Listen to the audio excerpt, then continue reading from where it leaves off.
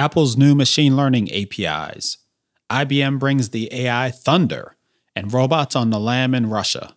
Plus a whole lot more on This Week in Machine Learning and AI.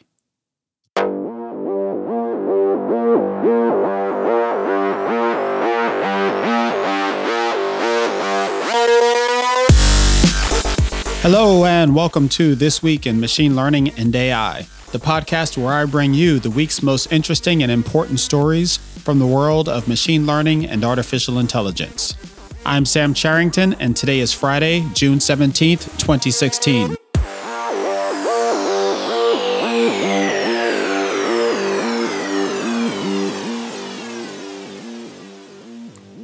Hello, everyone, and happy Friday. Welcome to This Week in Machine Learning and AI. A quick housekeeping announcement before we jump into today's show. I launched a new website for the podcast. You can find it at https://twimlai.com. That's TWIMLAI.com. You'll be able to find the show notes for this show and every show there. This show will be located at twimlai.com/5, and previous shows will be numbered accordingly.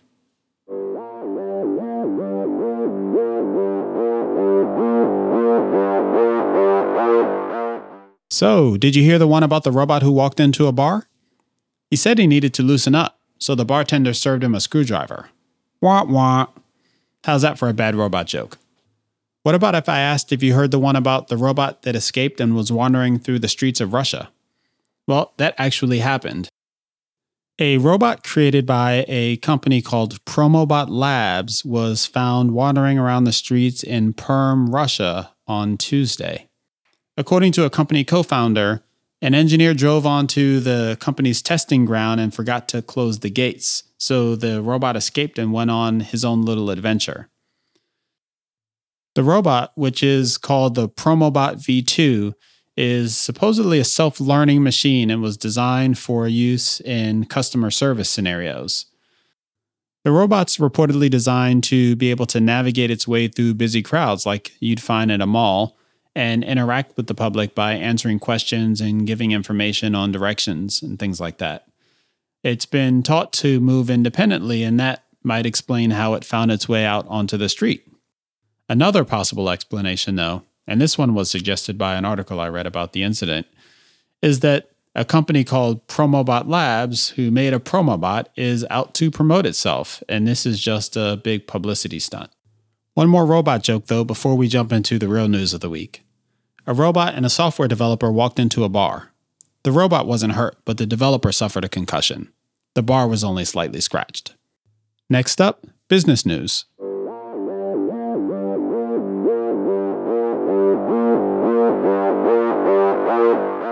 This was a hotly anticipated week in technology circles as Apple brought its highly anticipated WWDC conference, or DubDub as the cool kids call it, to San Francisco. The company announced updates to the software that powers their four major platforms: Mac, iPhone, Apple Watch, and Apple TV. And for anyone who's been paying attention to the tech developer conference season, the fact that they introduced new machine learning and artificial intelligence features came as no surprise.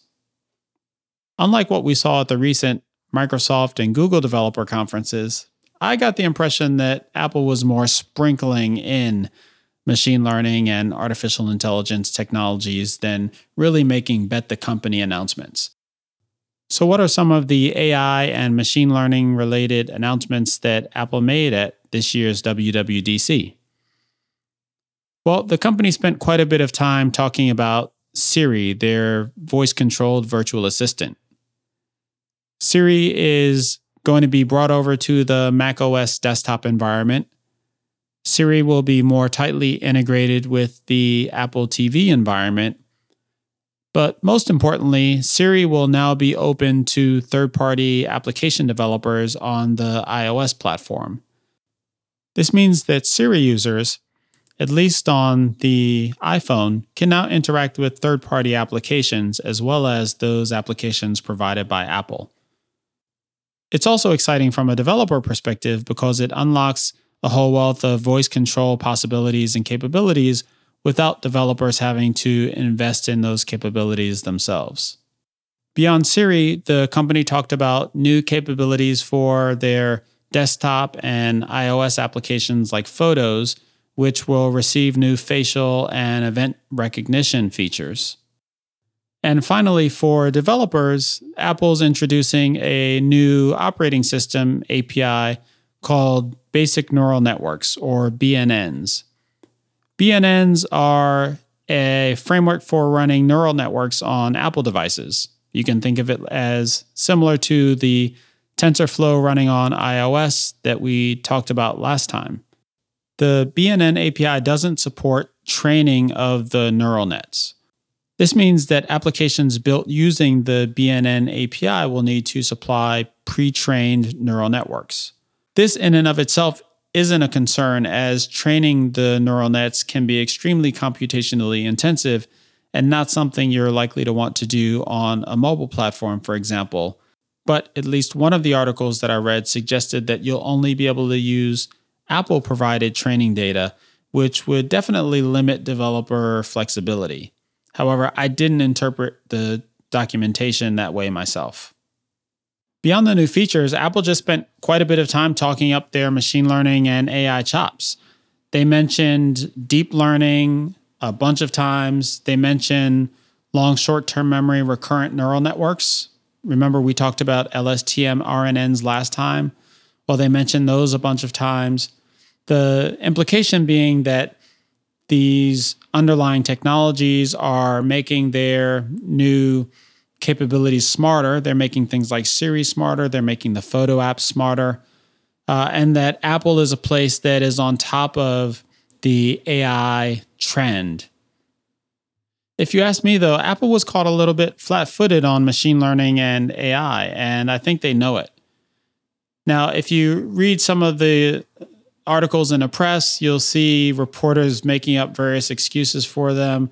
Well, they have less new AI features because Apple's more committed to UI polish than some of the other companies. Or, hey, they're not using AI as much because they care more about privacy. But really, I think that they were just caught flat-footed on this, and they're playing catch-up with companies like Google and Microsoft. Now, I'm not necessarily the biggest Apple fanboy out there, so maybe someone else would have a different opinion on this, but I didn't really think that they brought the goods at WWDC with regards to machine learning and AI. I'd really like to hear your opinion, so hit me up on Twitter. I'm at Sam Charrington there, and let me know what you thought.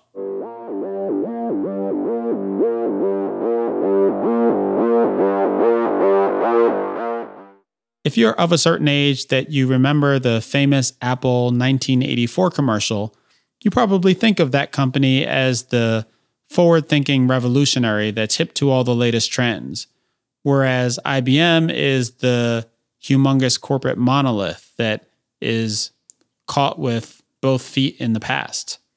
Well, in this case, you'd be wrong because IBM is bringing the thunder to AI. That's right.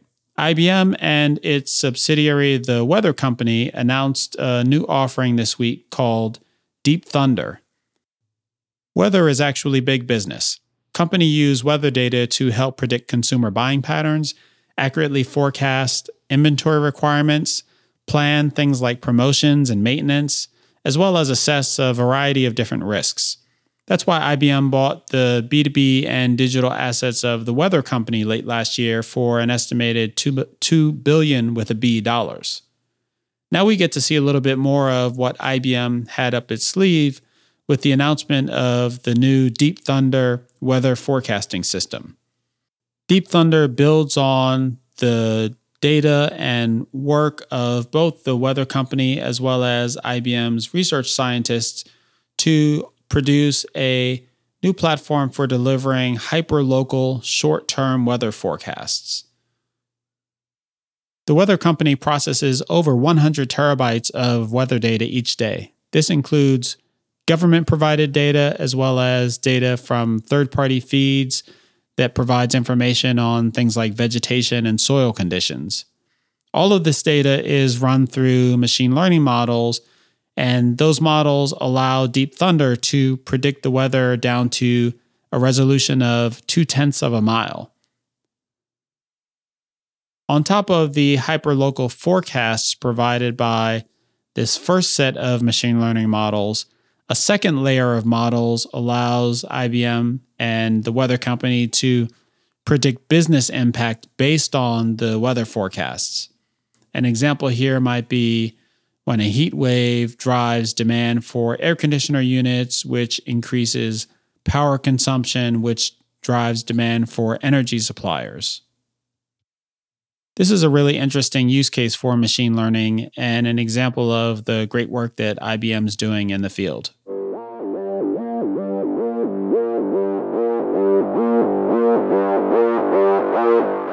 If you're an internet giant, this was a great week to announce growing your machine learning team. Google, Microsoft, and Amazon all made announcements in this area. Google announced a new dedicated machine learning research group to be housed in their Zurich, Switzerland office. Zurich is already home to the teams behind Google's Knowledge Graph and their Allo virtual assistant. We talked about Knowledge Graph and Allo in Show 1. The team will be focused on 3 areas: machine learning and machine intelligence, natural language processing, and machine perception. Microsoft announced the acquisition of Wand Labs. Wand was working on integrating third-party services into chat experiences. Think services like Yelp, Uber, or Nest, accessible via a messenger. The Wand acquisition fits very nicely into the Conversation as a Platform initiative outlined by Microsoft CEO Satya Nadella at their Build conference back in March. For Amazon's part, it was announced this week that they've hired Carnegie Mellon University prof. Alex Smola. Alex has been a machine learning professor at CMU since 2013. Prior to CMU, he has experience at Yahoo and Google, and will be moving over to Amazon to run their cloud machine learning platform. I'm a huge believer in the potential of machine learning in the cloud, and it will be really interesting to follow along with what Alex is able to do over at Amazon.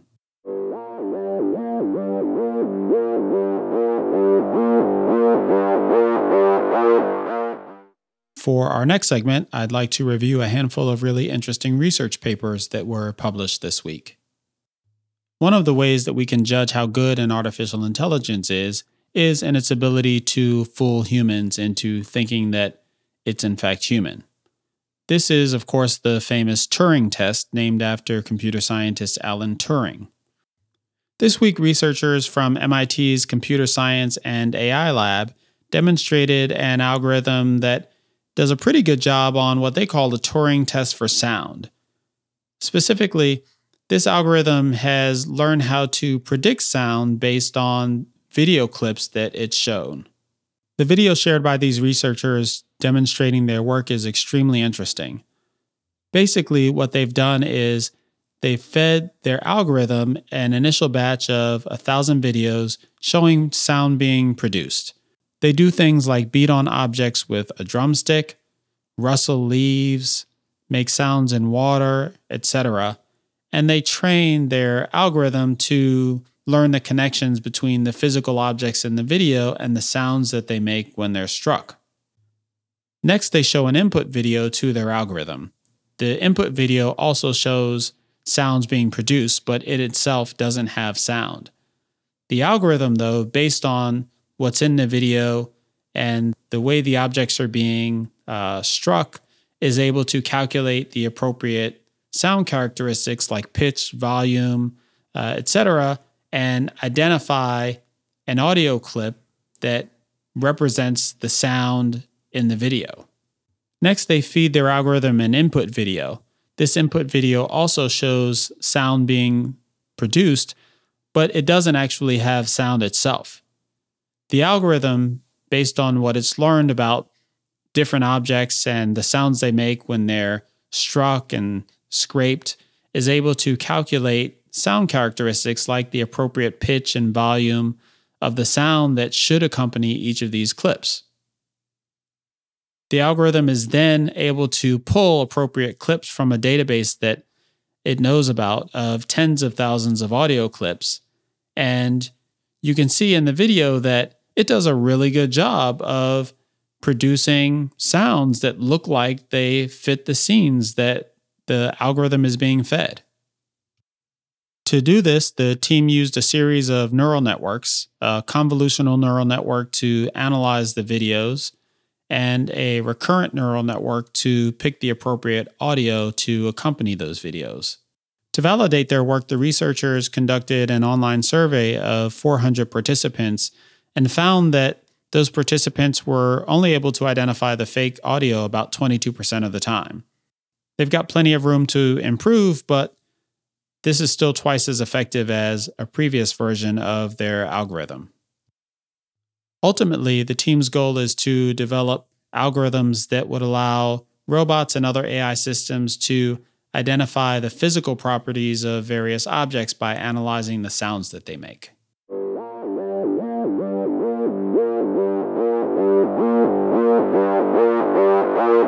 This week, OpenAI, the nonprofit AI research company based in Silicon Valley and founded by Elon Musk late last year, published its first set of research results. The 4 papers that OpenAI published this week are all based loosely around the theme of generative machine learning models. Generative models are models that seek to create new information, as opposed to, for example, models that predict based on existing information. A couple of their papers are around the idea of generative adversarial networks. Generative adversarial networks are a really interesting area of research that are relatively new. They've been around for a couple of years or so. Basically, the idea is you're trying to train a machine learning model, a neural network, to produce new information, say images, but it's really expensive to have a human label whether those images are good enough, whether they look real or whether they look fake. So let's train the produced images into another neural network called a discriminator neural network and have it grade those images, the target images, and then let's set up a feedback loop so that our target neural network is continually improved based on the feedback that it gets from the discriminator network. The two networks then, the target network and the discriminator network, are then basically playing a game against one another. The discriminator is constantly trying to distinguish real images from fake images, while the generator network is trying to create images that make the discriminator think that they are real. The goal of this research is to essentially teach neural networks what the real world looks like through these images. And the techniques have applications in a variety of image processing tasks as well as other areas. Things like removing noise from images, filling in images that have been damaged, image restoration, increasing the resolution of images, and other predictive tasks as well.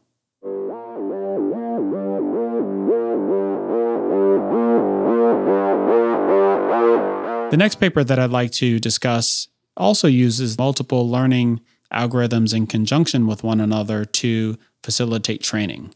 This one is published by researchers from Google DeepMind, and it's called Learning to Learn by Gradient Descent by Gradient Descent. Essentially, in tuning a gradient descent learning algorithm, you're trying to tune a variety of different parameters, and this is typically done by hand.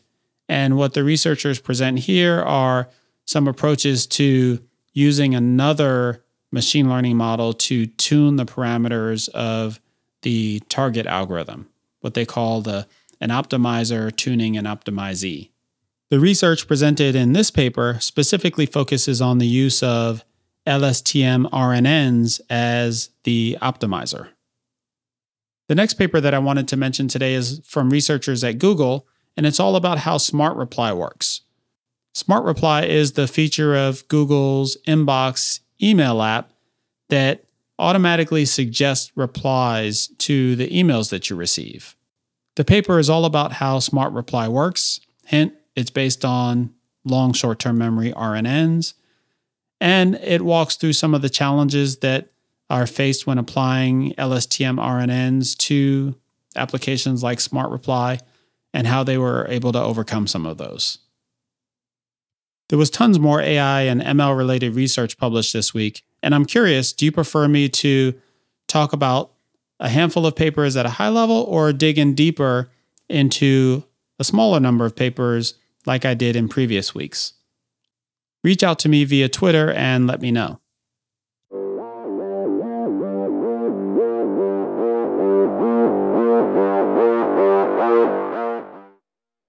I want to squeeze in one more article before we close out for today.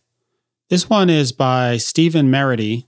You can find him on Twitter at Smerity, Smerity.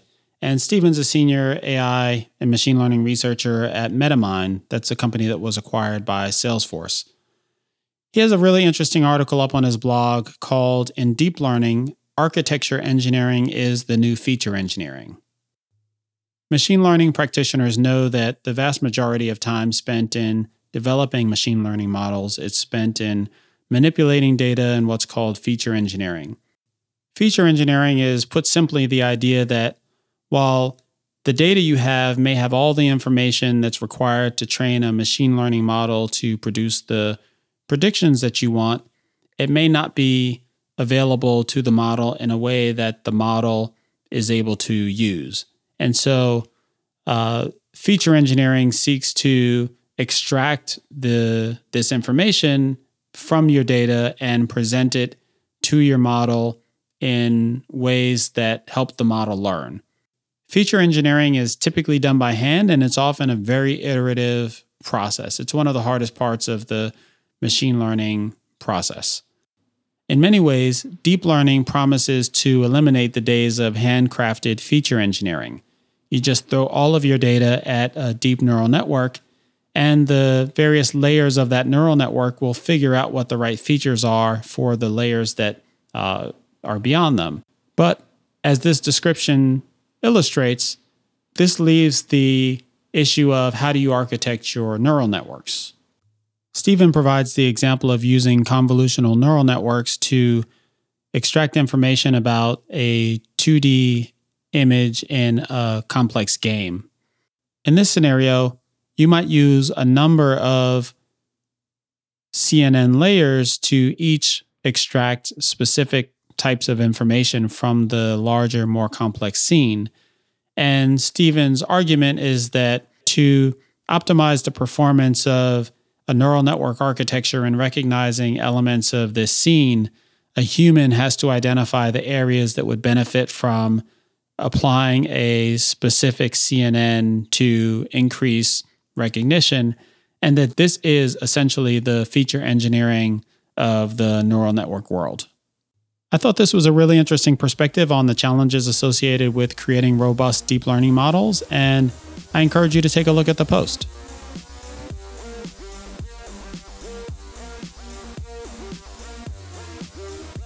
All right, everyone, I hope you enjoyed this week's show.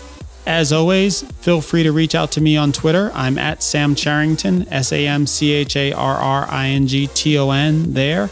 And I'm really looking forward to hearing your thoughts, comments, ideas. If you'd like more information on one of today's stories, jump over to the new show website at twimlai.com, TWIMLAI.com. You'll find the show notes for today's episode at twimlai.com/5. As always, if you did enjoy the show, I would appreciate a rating or review over on iTunes. You can reach the iTunes page for the show by visiting the show website at twimlai.com. Thanks so much for listening, and catch you next week.